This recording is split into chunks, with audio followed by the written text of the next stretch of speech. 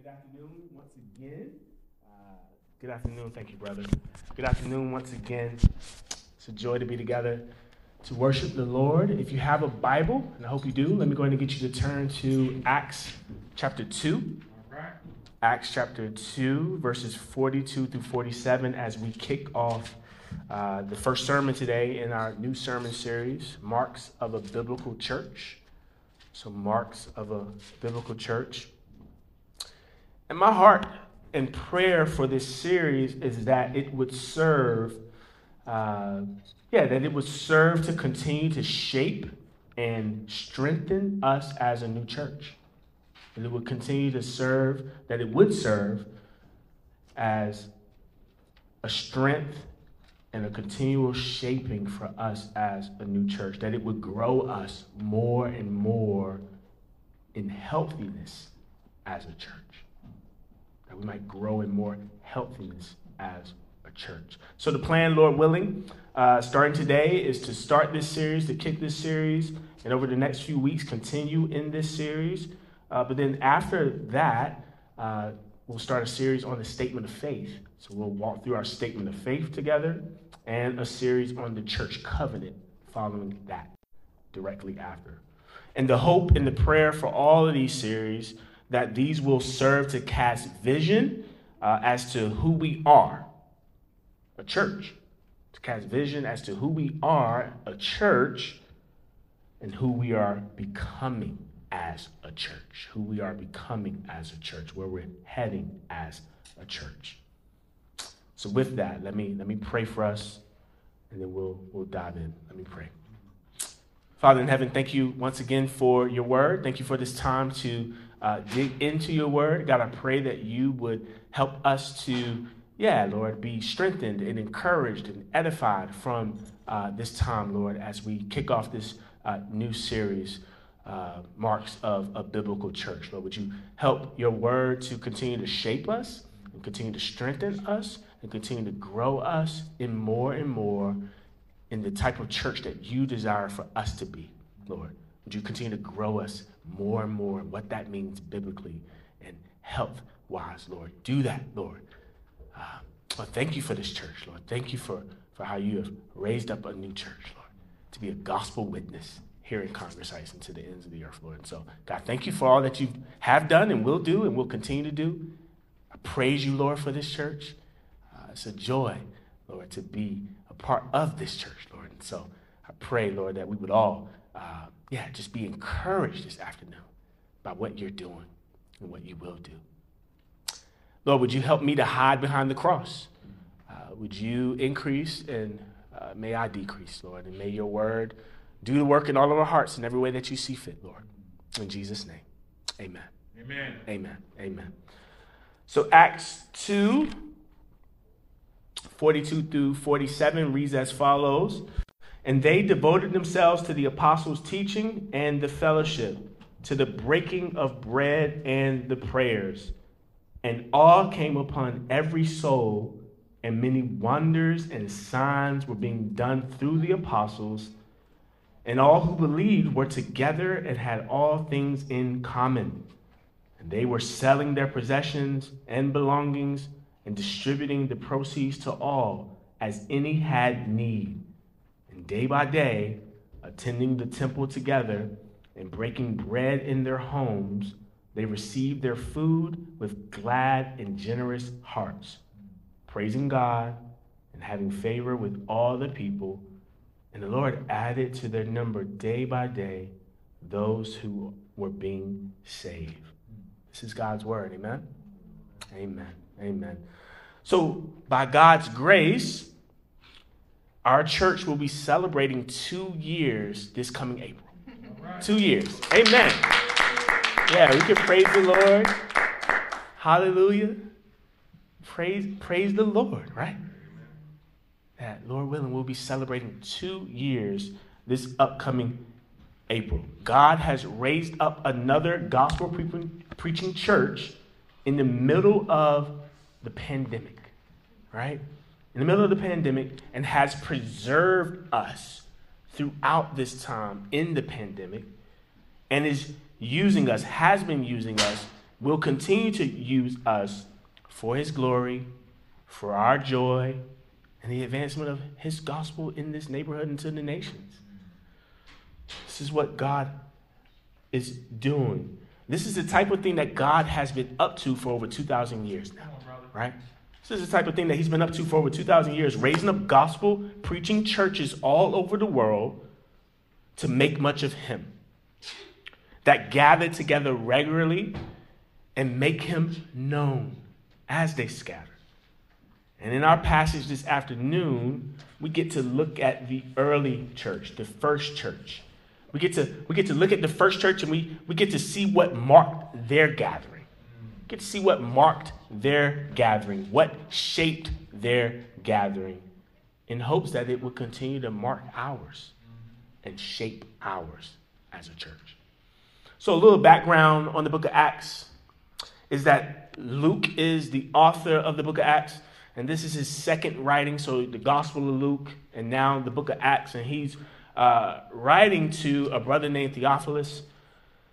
So you think about Luke 1, 1 through 4, Acts 1, 1 through 5. You can see as he is, written this book to Theophilus. And in this book, the book of Acts, where we are this afternoon, he's picking back up on what he's already told Theophilus, right?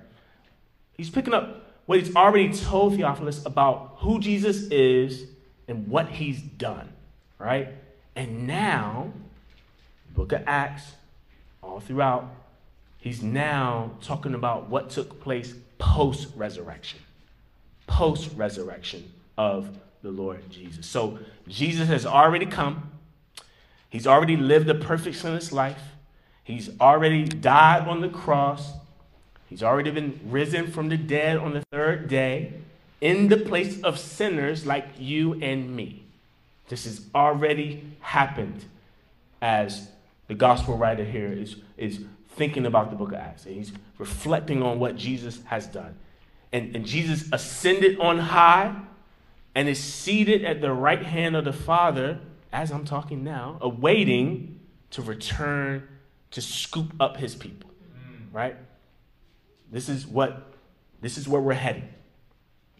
And through Jesus' time here on earth, he appointed the 12 apostles, right? He appointed the 12 apostles, in which he passed the baton to them to carry on his mission of making disciples, right? So Jesus passed the baton to them to carry on his mission of making disciples. So in Acts 1:8, right, we see that the apostles are to be Jesus's witnesses, right? If you look over at Acts 1:8, that's what is being said, that the apostles, that the believers are to be Jesus's witnesses, starting at home base, Jerusalem, and to the ends of the earth, that they are to be his witnesses, right? Okay? Then in chapter 1, verse 14, we are told that the apostles, along with Jesus' mom, Dukes, right, along with his mom and other women, they were together. Right? And so what's beautiful about even starting in the book of Acts, and as you'll see as a continual theme throughout the book of Acts, is that there's a type of togetherness that marked the early church's fellowship. There's a sense of togetherness. It says that they were together in Acts 1:14, right? A togetherness marked the early church's fellowship. And we'll see this teased out a bit more as we walk through this series together. We'll see that togetherness teased out a bit more. But they were together. What were they doing together? If you look at Acts 1:14, you'll see that the text there says that they were on one accord, so they were together, and they were devoting themselves to prayer. They were devoting themselves to prayer. These are the things that they were devoting themselves to early on, to prayer. They were together on one accord, unified, and devoting themselves to prayer. Then in chapter 2, the Holy Spirit came upon all the believers, right? The Holy Spirit came upon all the believers and displayed signs of his coming in a unique way at this time in the early church, right? As they were speaking in tongues, right? And then Peter, in chapter 2, preaches the first Christian sermon. The Apostle Peter preaches the first Christian sermon, And what was the content of this sermon? Well, the content of this sermon was the gospel. The content of this sermon was the gospel as he walked through the good news of Jesus. And as he walked through the good news of Jesus, those who heard this message, they responded in this way.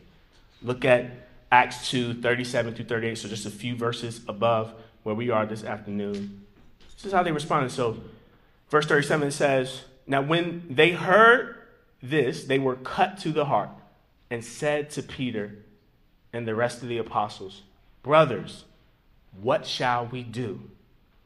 And Peter said to them, 'Repent and be baptized, every one of you, in the name of Jesus Christ for the forgiveness of your sins, and you will receive the gift of the Holy Spirit.'" So Acts 2, 37 through 38. This is after they have heard the gospel, after they've heard the preaching of God's word, they respond. Okay, I hear that. They're cut to the heart. What should we do? Well, Peter tells them, repent and believe. Be baptized and receive the gift of the Holy Spirit. And here's what happens as a result of the preaching of the gospel and the hearing of the gospel. People receive Christ. They receive Christ. And they are baptized. And they are added to the church. 3,000 people to be exact. Listen to Acts 2:41. It says, "So those who received his word were baptized. And there were added that day about 3,000 souls." So those who received his word were the people who heard Peter, responded to his word, believed his word. It says they received it. So they received it, they believed it, and they were baptized as a response of their belief, of their conversion. Being obedient to the Lord Jesus in that he modeled for us what baptism is and what we should do in light of this good news. And then they were added to the church, about 3,000 souls. So this is the backdrop of our passage this afternoon. When we come to our text, I want you to notice a pattern. I want you to notice a pattern that the early church was founded. The early church was founded.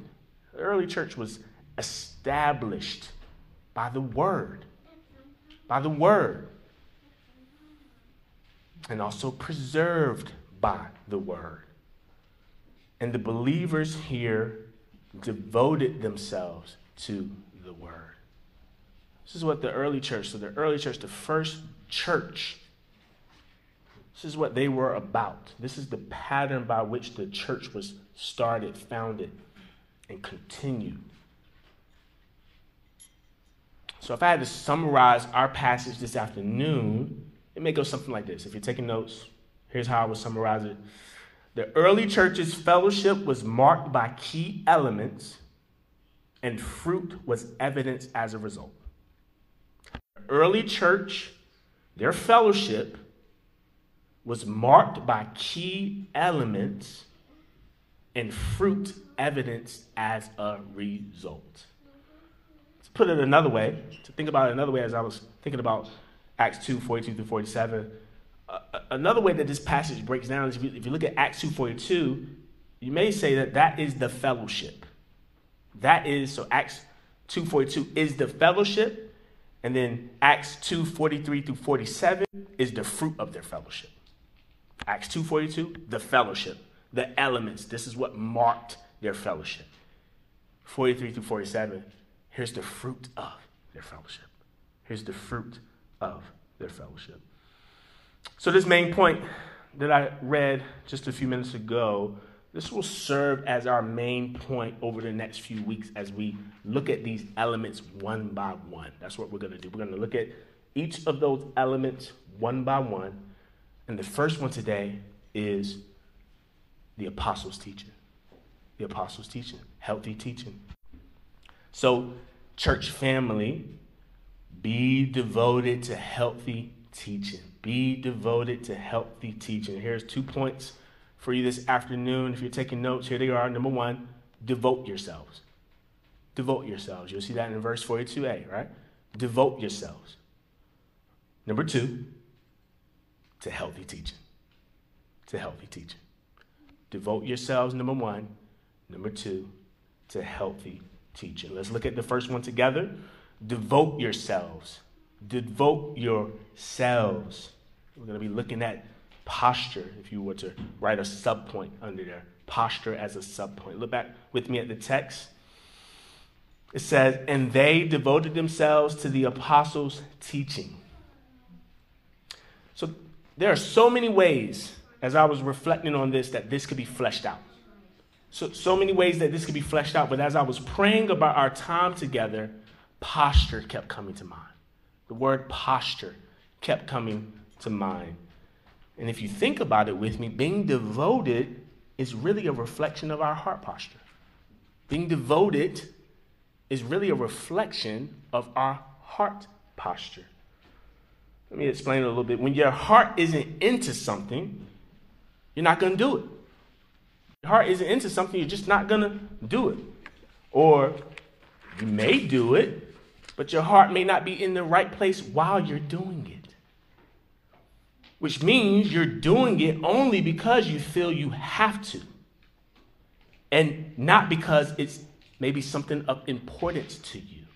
Or something that you're like, if I don't do this, like doing this gives me life. And so I'm going to do this because this gives me life.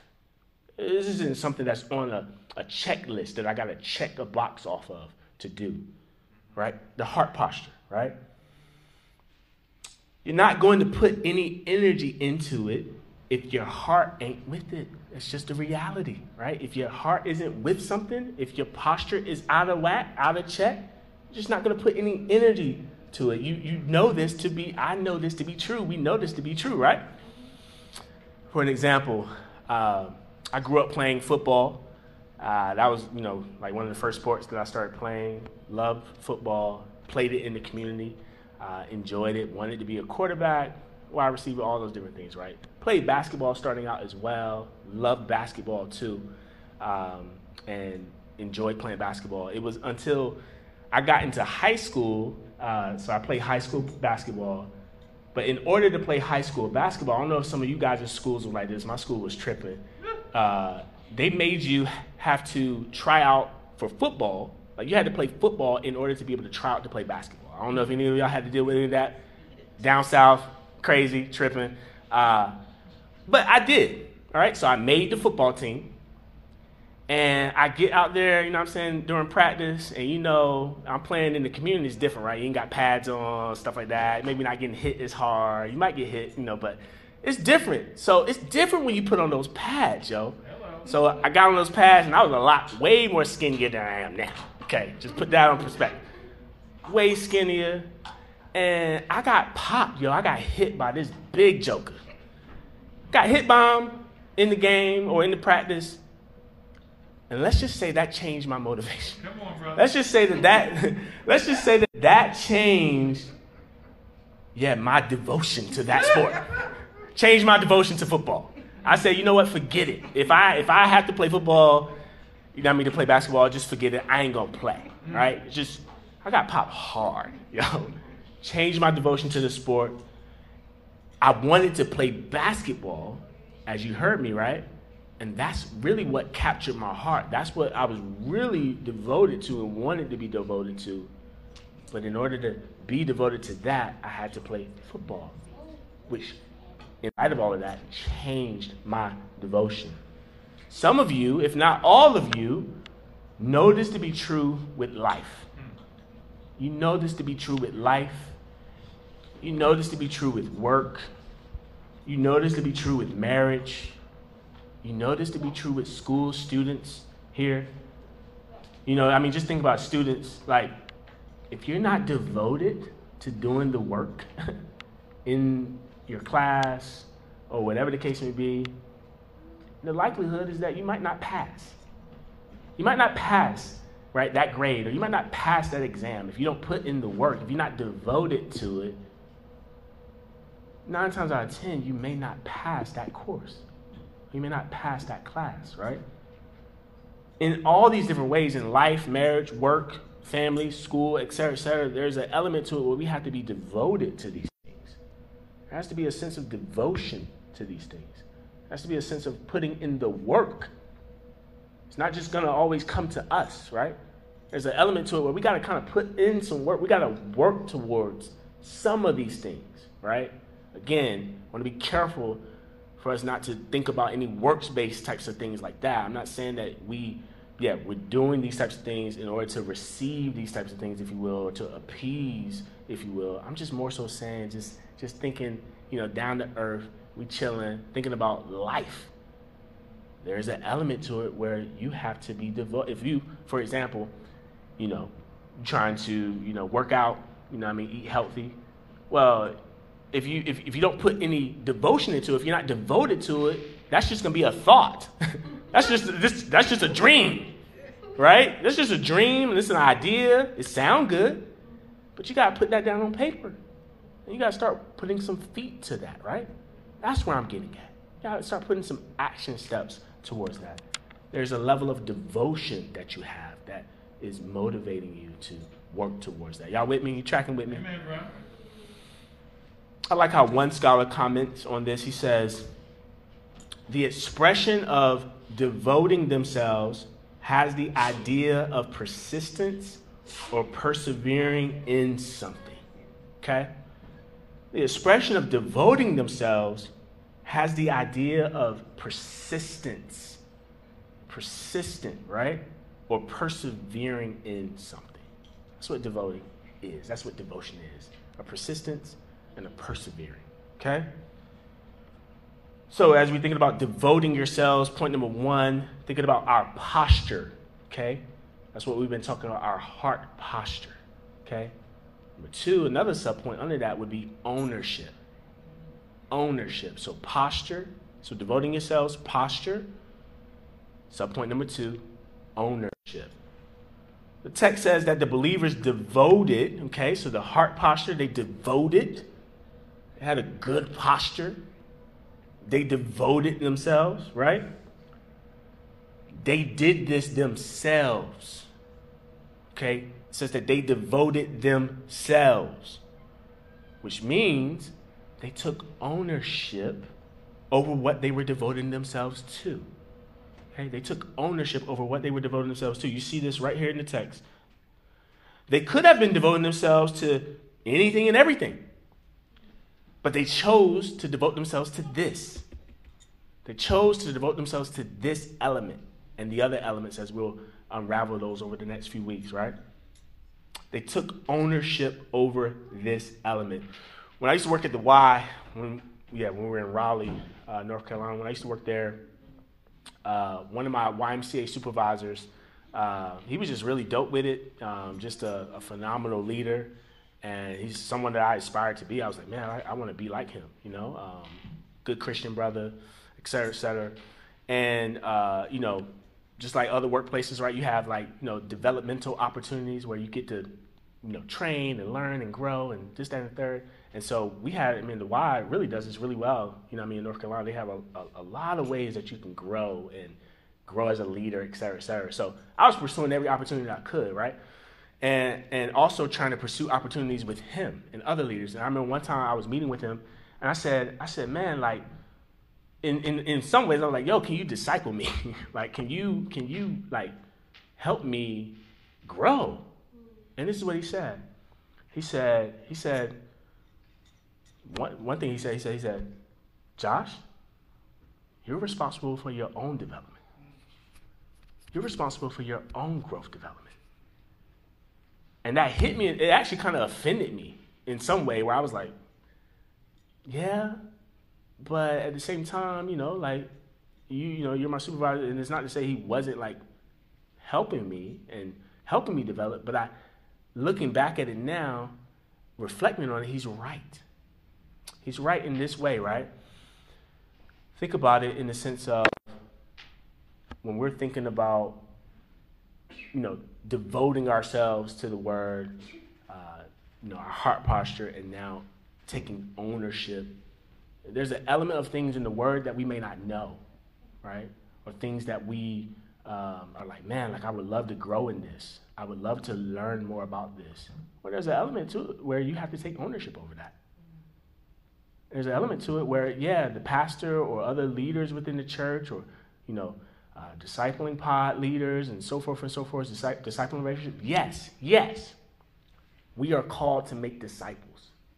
And in doing that, we are to help others walk with Jesus, help others follow Jesus. That's true. And we should do that. At the same time, you got to walk that thing out. You too have to take ownership over your own spiritual development, over your own spiritual growth. You tracking with me? Amen. You got to read your Bible. You got to pull it out. You got to pray and ask the Lord for understanding. We have so many resources at our fingertips today, right? Many opportunities, trainings, and Bible software, and so forth and so forth. There's really no excuse for us not to be digging into God's word and learning more about God's word, right? So there's a level to it where I have to take ownership over that, right? At the same time, yes, we're going to seek to disciple one another. That's what the church is for. So I want you to hear me correctly when I say that. Yes, that's what the church is for, that we are, as a church, seeking to disciple one another. We are to be in discipling relationships, helping one another follow Jesus. At the same time, we all individually have to personally take ownership over that. Amen? Amen. So the question is, do you take ownership? Do you take ownership over what you're devoted to? What are you devoted to? What are you devoting what are you devoting ourselves to? Right? Do you put in the work? Again, do not hear that as legalism. Do not hear that as works-based salvation. That's not what I'm saying. Do you put in the work? Maybe y'all strive to have the right heart posture surrounding God's word, surrounding healthy teaching, but also taking ownership over God's word and healthy teaching. So that's devote yourselves. So devote yourselves. Put some energy into that. Work towards that. Continue to work towards that. And what are we to work towards? What are we to devote ourselves to? Well, to healthy teaching. To healthy teaching. The apostles' teaching. Look back with me at the text. It says, and they devoted themselves to the apostles' teaching. To the apostles' teaching. So they devoted themselves to the apostles' teaching, which they essentially devoted themselves to healthy teaching. To healthy teaching. Here's what I mean by that. You may recall the Apostle Paul charging Titus, one of his proteges, Titus, in the book of Titus, to teach what accords with sound doctrine. Right? That's Titus 2:1. Tells him to teach only what accords with sound doctrine. That word sound there means healthy. Sound means healthy. Okay, your Bibles may even have a footnote mentioning that in Titus 2:1. All right? So devote yourselves to the apostles' teaching, to healthy teaching. This is the pattern all throughout the book of Acts. Right? This is the pattern all throughout the book of Acts, where we see a devotion to healthy teaching from the apostles teaching it, to them preaching it, and prioritizing it. Okay? And not only just the apostles, but the rest of the believers. The rest of the believers, the congregation, listening to it, learning it, loving it, and being shaped by it. This is the pattern that we see throughout the early church, that the apostles and the congregation, the believers as a whole, devoting themselves to the teaching of God's word, learning it, preaching it, sharing it, studying it, etc., and being shaped by it. And what resulted from that was fruit within their lives and the whole church as a whole. A devotion, as you see, and we're going to look at a couple of texts here in just a minute, a devotion to God's word, right, only results in fruit. It results in fruit. Some examples of this. So I'll read some of these, and then want to encourage you to jot some of these down and peep them later. I'm going to read some, and then I'm going to give you some to jot down and peep later. But here's one of them, a familiar one. So the apostles in Acts 6 were called into a situation where a group of widows were being neglected in the distribution of the food there, right? And listen to how they respond. Listen to how the apostles respond. So Acts chapter 6, if you want to turn there, you can look there with me.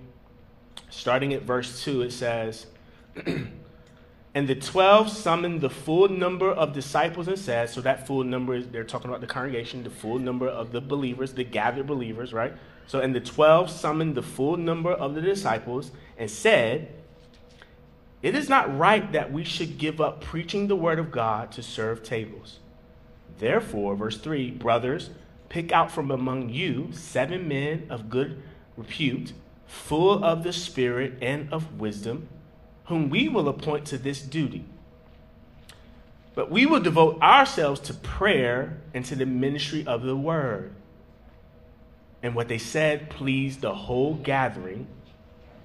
And they chose Stephen, a man full of faith and of the Holy Spirit, and Philip, and Prochorus, and Nicanor, and Timon, and Parmenas, and Nicolaus, a proselyte of Antioch. These they set before the apostles, and they prayed and laid their hands on them. So that's Acts 6, 2 through 4. And here's essentially where the deacon ministry was birthed, right? The deacon ministry was birthed. Now, I don't know if anybody is doing this, but I want to caution you if you are. I don't want you to see this as a knock, right? I don't want you to see this as a knock for the apostles to say, yo, we're gonna have some others, some other folks, do these things, but we're gonna devote ourselves to these things. I want you to see that as a knock for them to delegate these types of things to others. No, the apostles here, even as we think about pastors today, are to prioritize the word and prayer. That's the nature of the role as a pastor and as an apostle then, but as pastors today, to prioritize the word and prayer as their main responsibility, right? You see that in Acts, 6 here. You see that in, 1 Timothy, chapter 3, Titus 1. You see that all throughout, really throughout the scriptures surrounding what the pastor's responsibilities are. What is the job duties of a pastor, right?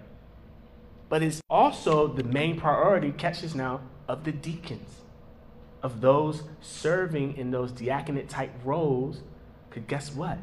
They too are serving the word.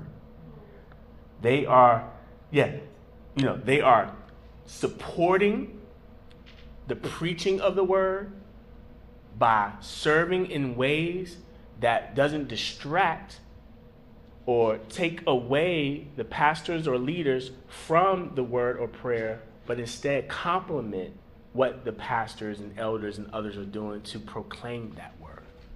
Does that make sense? That's what a deacon does. So what a deacon does is serve, right? And that's also what pastors do. I like how one person, puts it. He says that pastors are to be servant leaders and deacons are to be leaders who serve. Pastors are to be servant leaders. And deacons are to be servants who, lead, right? And that's essentially what we see happening here. So pastors preach the word, but deacons support the preaching of the word by helping to serve in these different capacities that complement the preaching of the word. Both working together, hear me now, both working together for what the main goal is. This is the main goal, Jesus and his word. That's what the two offices in the church are to be working for. Pastors, elders, same office. Shepherds, same office. And deacons. Working together for the same goal, Jesus and his word. And what was the result, as we see here in Acts chapter 6? What was the result of that? Look at Acts 6:7. Just the next verse down. Look at that. It says, and the word of God continued to increase, and the number of the disciples multiplied greatly in Jerusalem. And a great many of the priests became obedient to the faith. Okay? Pastors or apostles then, pastors, deacons working together for the same goal. What's the result? Fruit. Look at Acts 11:26. This is when Barnabas was doing a search party for Paul, right? It says in verse 26 of chapter 11, it says, and when he, Barnabas, had found him, Paul, he brought him to Antioch. For a whole year, they met with the church and taught a great many people. And in Antioch, the disciples were first called Christians. So Barnabas finds Paul, brings him to Antioch. For a whole year, they labored in the word. For a whole year, they met with the church there in Antioch and taught a great many of people. So you see this devotion to teaching from the apostles here. And here in Antioch, the disciples there were first called Christians. Okay? A couple more examples. The crowds were giving glory to an evil leader, right? So Herod, and God takes him out. Okay? Crowds were giving glory to an evil leader, Herod. God takes him out, and the word of God went forth as a result. Listen to Acts 12:21 through 24. Here's what it says. It says, on an appointed day, Herod put on his royal robes, took his seat upon the throne, and delivered oration to them. And the people were shouting, the voice of a God and not of a man. Immediately, an angel of the Lord struck him down because he did not give God the glory. He was eaten by worms and breathed his last. But the word of God increased and multiplied. Again, seeing how the word, what we're talking about here is we're talking about a devotion to God's word, and we're seeing the fruit being bared because of God's word, and we're seeing how God himself preserves his word and continues to multiply his word greatly. This is what we see. Verse 24, but the word of God increased and multiplied. In Acts 17:11, the saints just didn't take Paul and Silas's words for themselves. What did they do? They studied to make sure that what Paul and Silas was saying was true. They studied. I'm talking about the Bereans, the Bereans here that are listening to Acts 17, right? Listen to verse 11 of chapter 17 of Acts. It says, now these Jews were more noble than those in Thessalonica.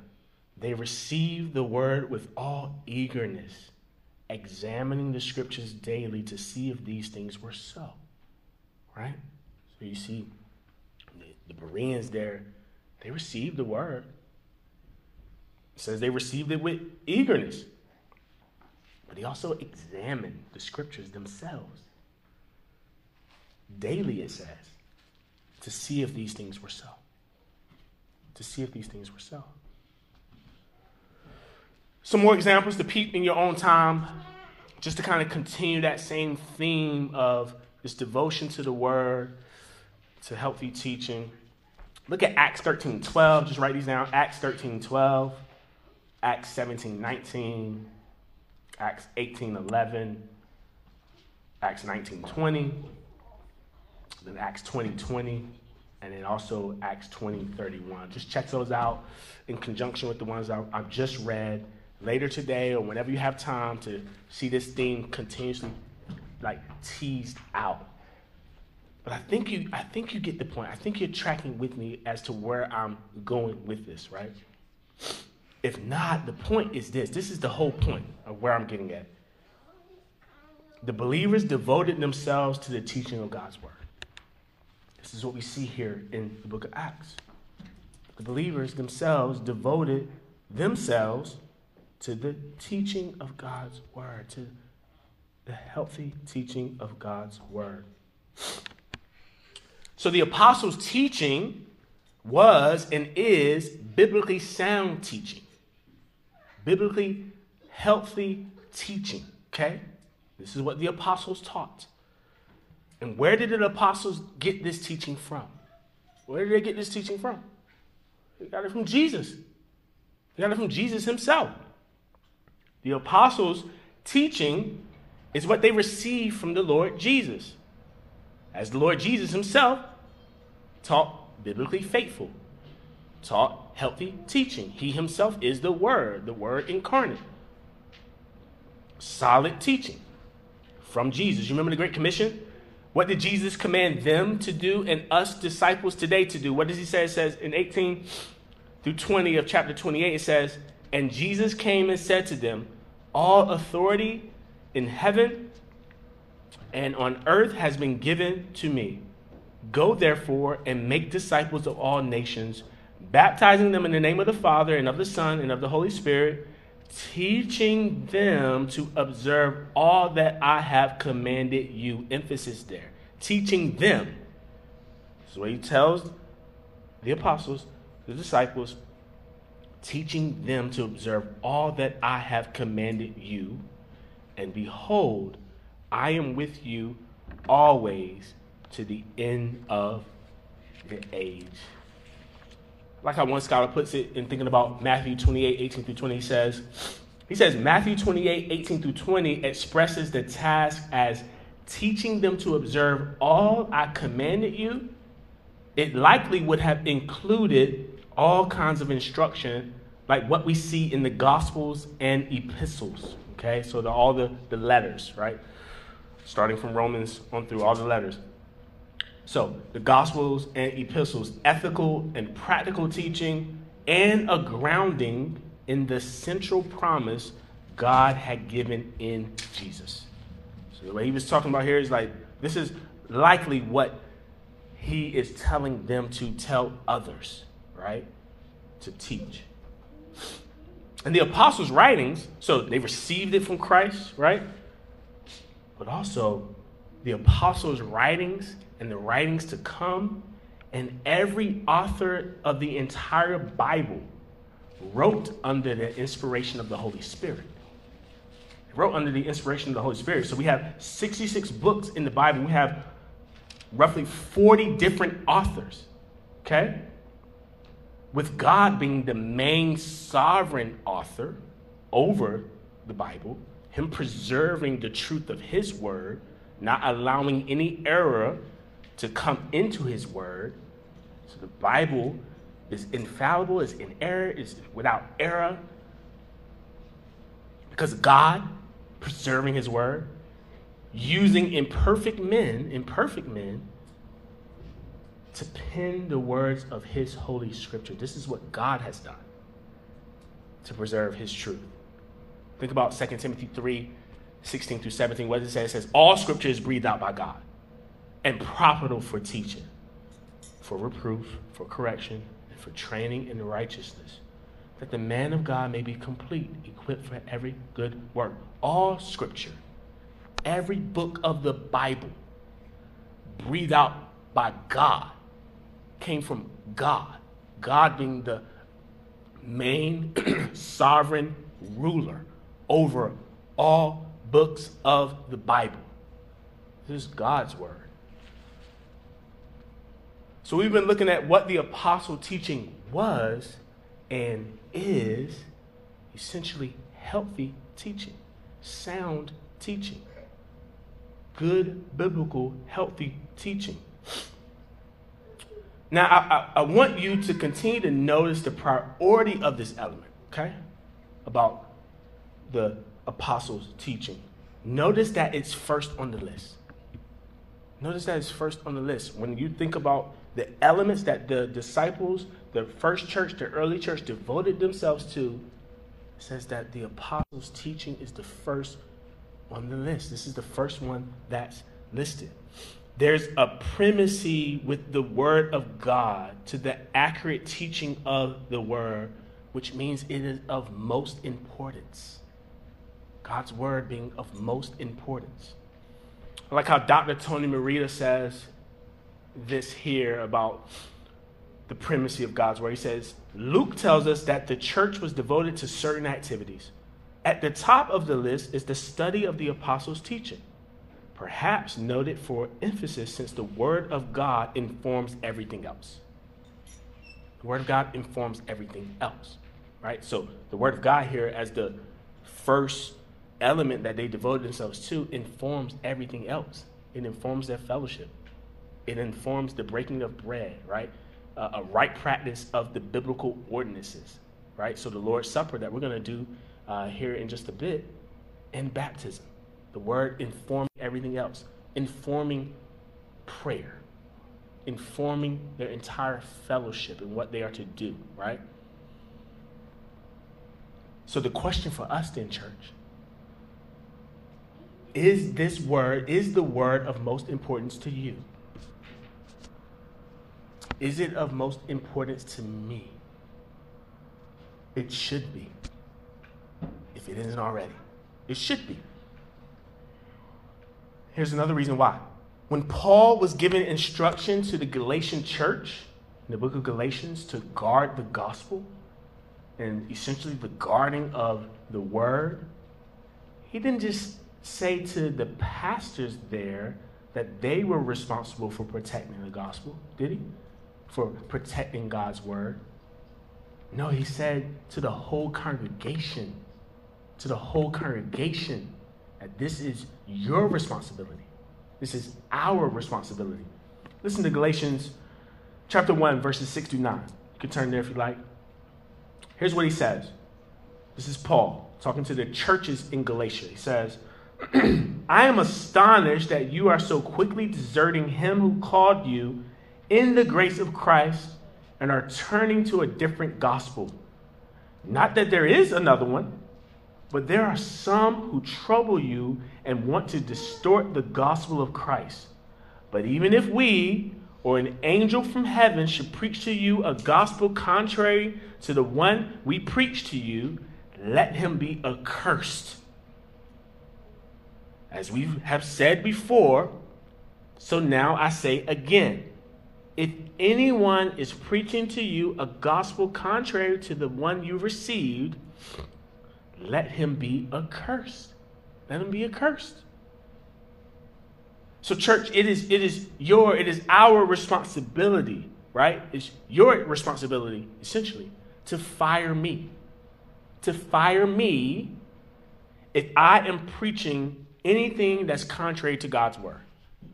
If I am preaching a different gospel, which is really no gospel at all, it is your responsibility, the gathered congregation, the members of this church, to fire me.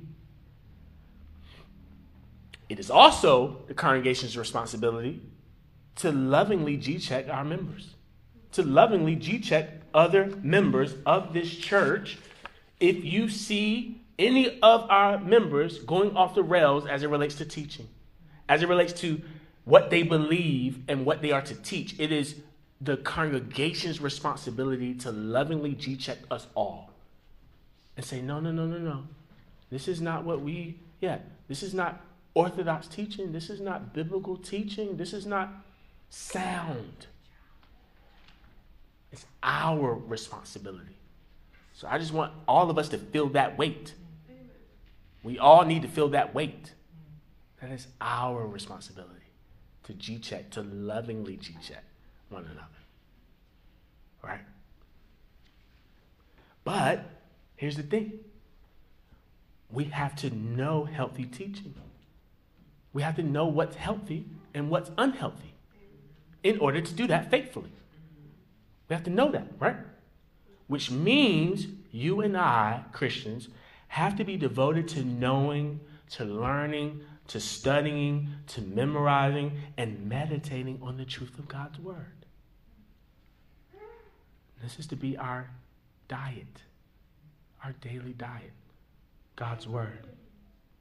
Knowing it, learning it, asking the Holy Spirit to reveal his truth to us, and then obeying it. So we have to know what healthy teaching is in order to refute unhealthy teaching. So then, what are some ways to distinguish between healthy and unhealthy teaching? But if you hear something that sounds a bit off, right, from sound doctrine, a few questions you may ask of that teaching could be this. Did Jesus teach it? Did Jesus teach it? Did he teach it? Number two, did the apostles teach it? Did the apostles teach it?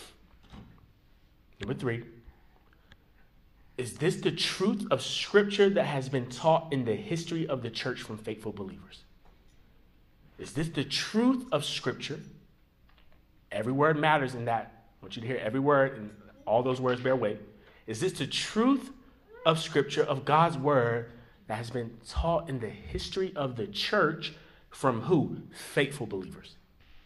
Faithful believers. Number four, is it even in the Bible?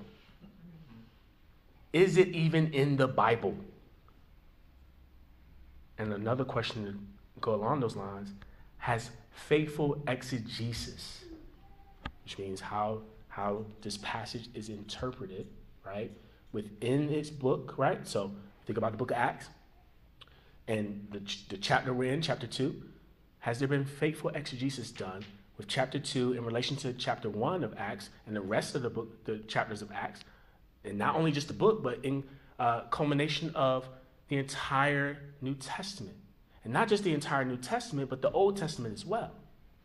Has there been proper exegesis? Has this passage, has this book been faithfully interpreted? Has that been done? These are just some questions. It could be more, but just some questions to ask of that false teaching. Did Jesus teach it? Because if Jesus didn't teach it, it's false. You could close the book there, right? Like, does this come from Jesus? Is God's word?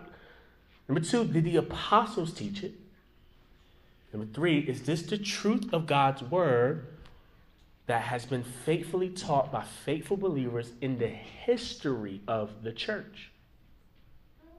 And then lastly, is it even in the Bible? Because sometimes you hear things that be off, and it's not even in the word. And it could be like, yo, something, and it's not even in any of the pages of Scripture. It's nowhere to be found in the pages of Scripture.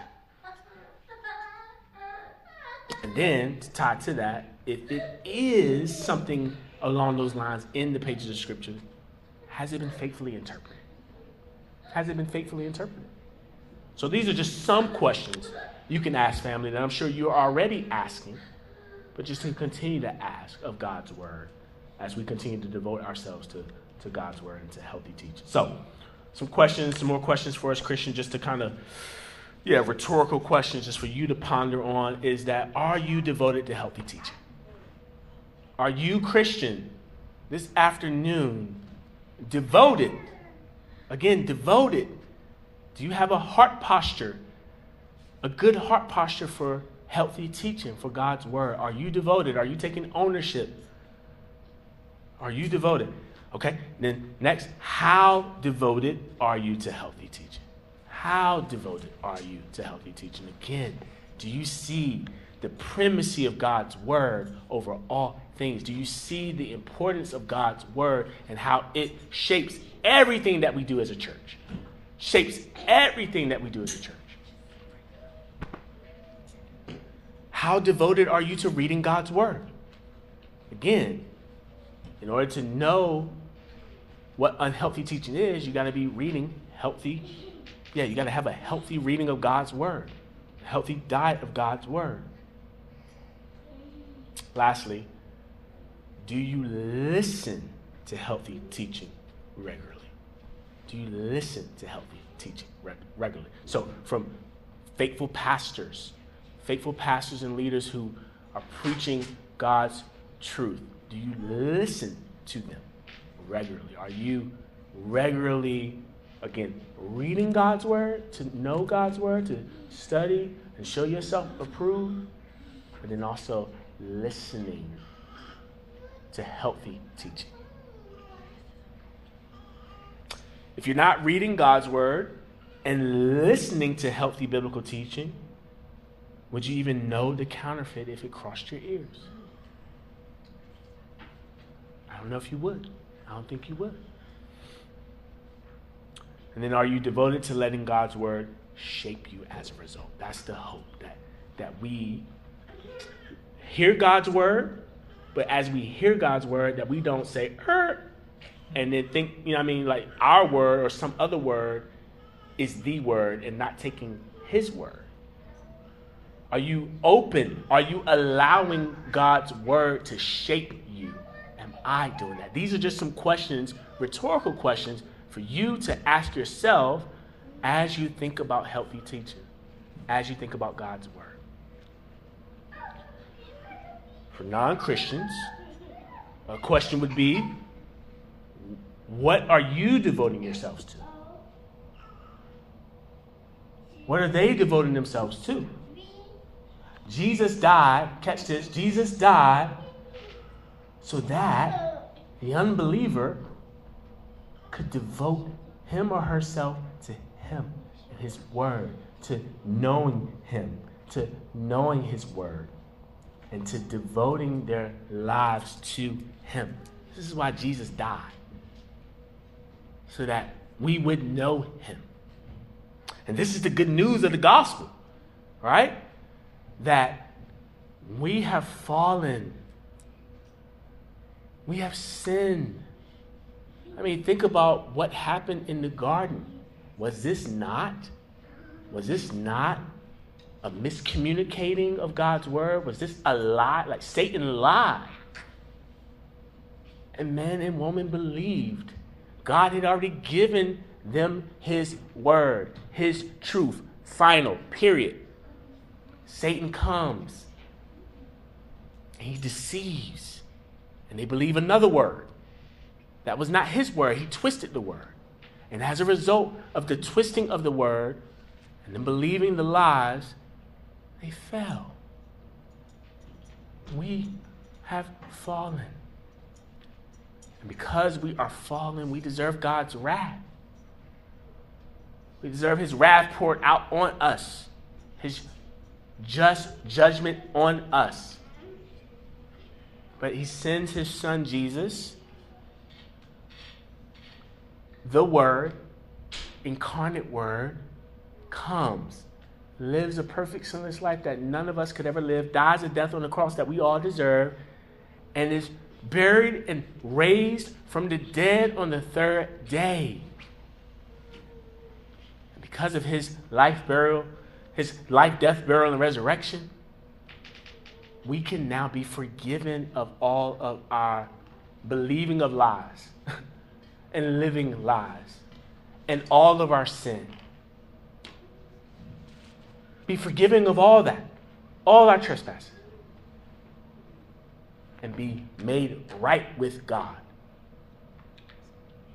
So non-Christian, if that's you this afternoon, my encouragement for you would be to trust Jesus, to believe his word, and devote your life to it. Devote your life to it this afternoon, as Christians here in this room are doing the same. Because he is the only one who has the words of eternal life. Amen? That's Jesus. There's no one else. Nothing else. Don't be duped, yo. Don't be duped by the world. Don't be duped by the lies of this culture to tell you that there's another truth, that there's another word that you should bank your life on. There's only one truth, and that being of God. We are to bank our lives on him.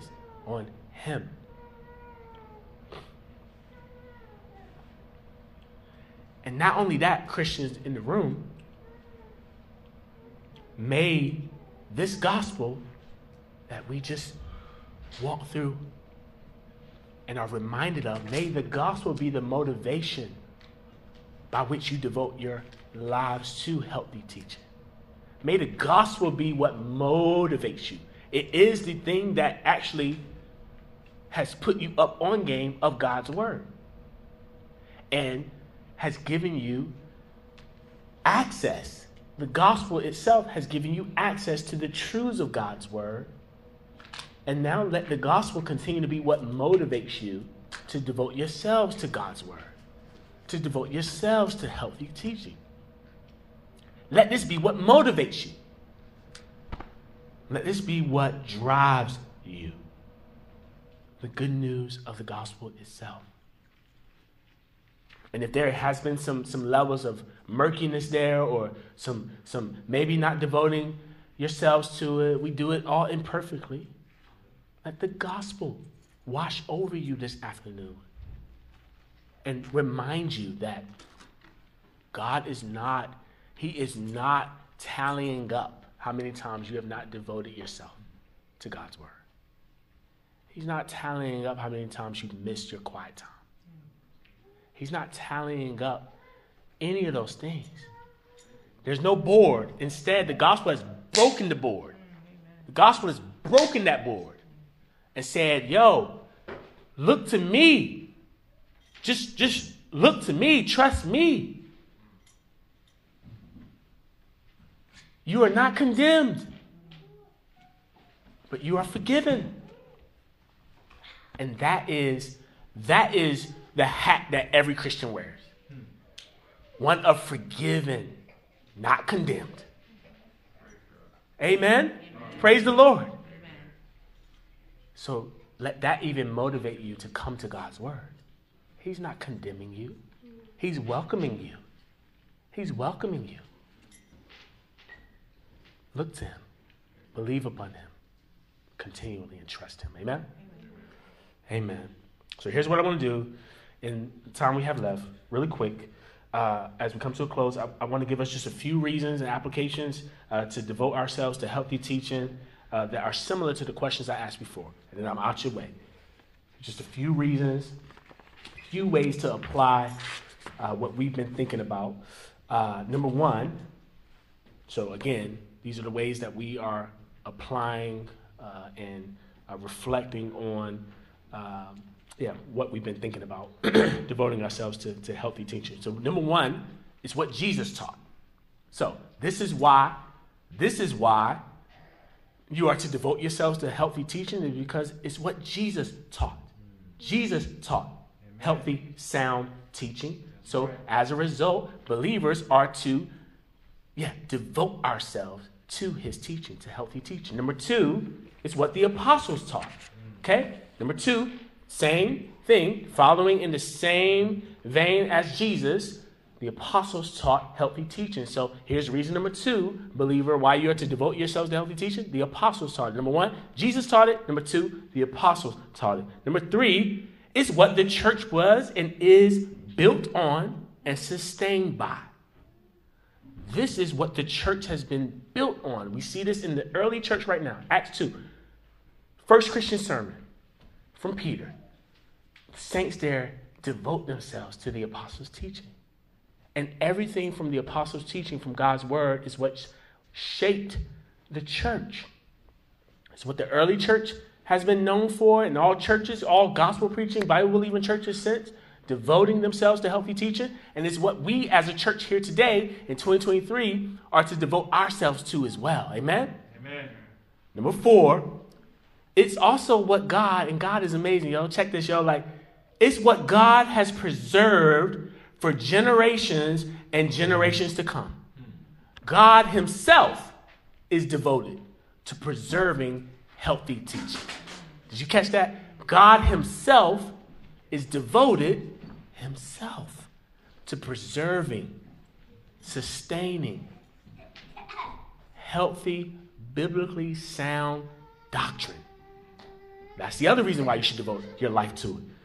Number five is what we should build our lives on and give our lives to. Again, in just our time here, we saw the apostles and the believers in the early church. There's a primacy to God's word. It's the first priority of God's word there. And it should be the same for us as Christians. It's of most importance. God's word, Jesus himself. All right? That's number 5. And number 6, just by way of, encouragement / challenge. 1, be in the word. Be in the word. Right. Be in the word. Whatever you have to do, family, to get into God's word daily, regularly, you do that. Amen. You do it. May I do it. Why? You have no life apart from God's word.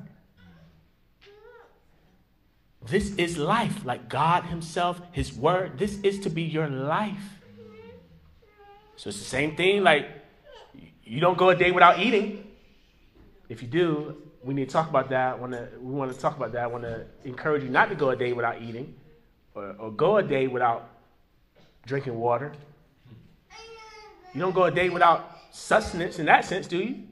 If not, over time,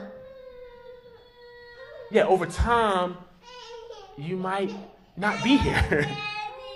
So in the same way as God's word, as sustenance, what does Jesus say?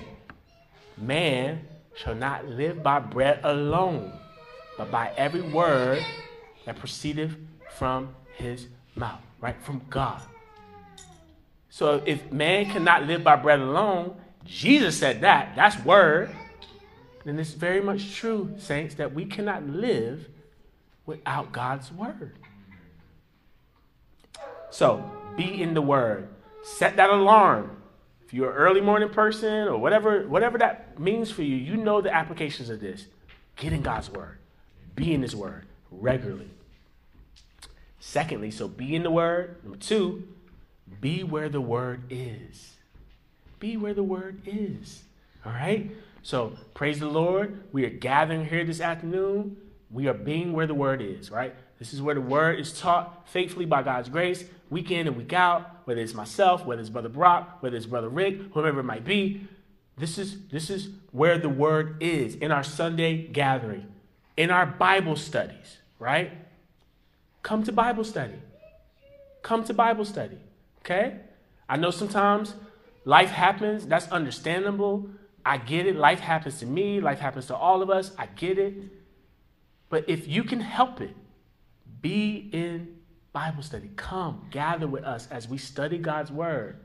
Whether that's in person, we also got it on Zoom, right? It should be full. It should be full. We're on Zoom. You could just log in. You know what I mean?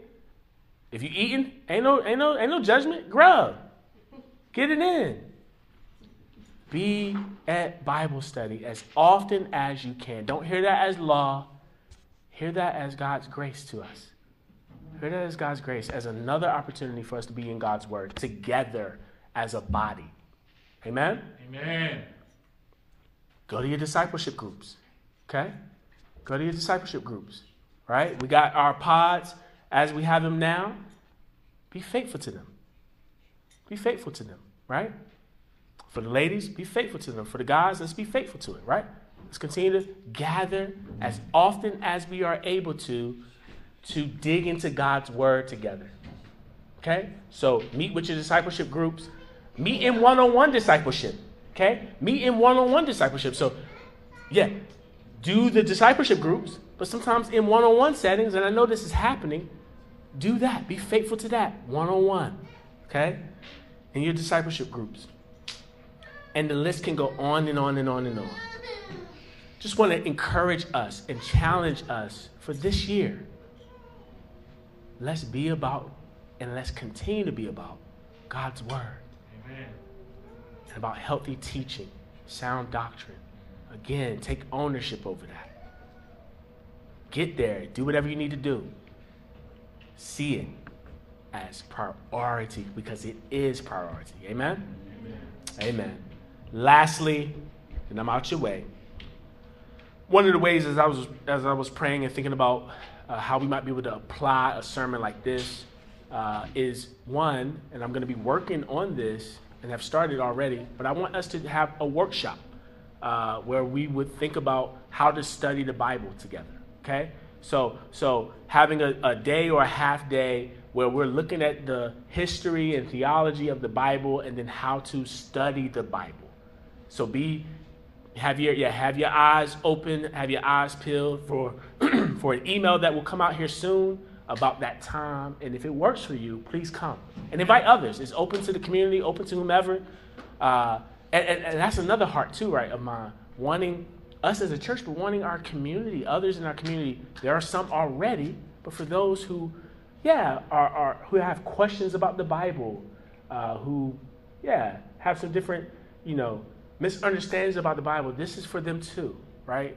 We want to invite others because we want everybody here in Congress Heights, throughout this city, throughout the ends of the earth, to be enamored with God's word. Amen. And to be in love with God's word. Amen. And the right understanding of God's word, the application of God's word. Amen? Amen. So keep your eyes peeled for that. I'll be coming soon, and plan accordingly to come and be a part of that day. All right? I'm out your way. Family, devote yourselves to healthy teaching. Devote yourselves to healthy teaching. Let's pray. As Sister Nikki comes back, let me pray. Father, do just that. Please help us to continue to devote ourselves to your word, to healthy teaching, and to the right interpretation of your word and application of your word. Do that, Lord, in us and through us, we pray. In Jesus' name, amen.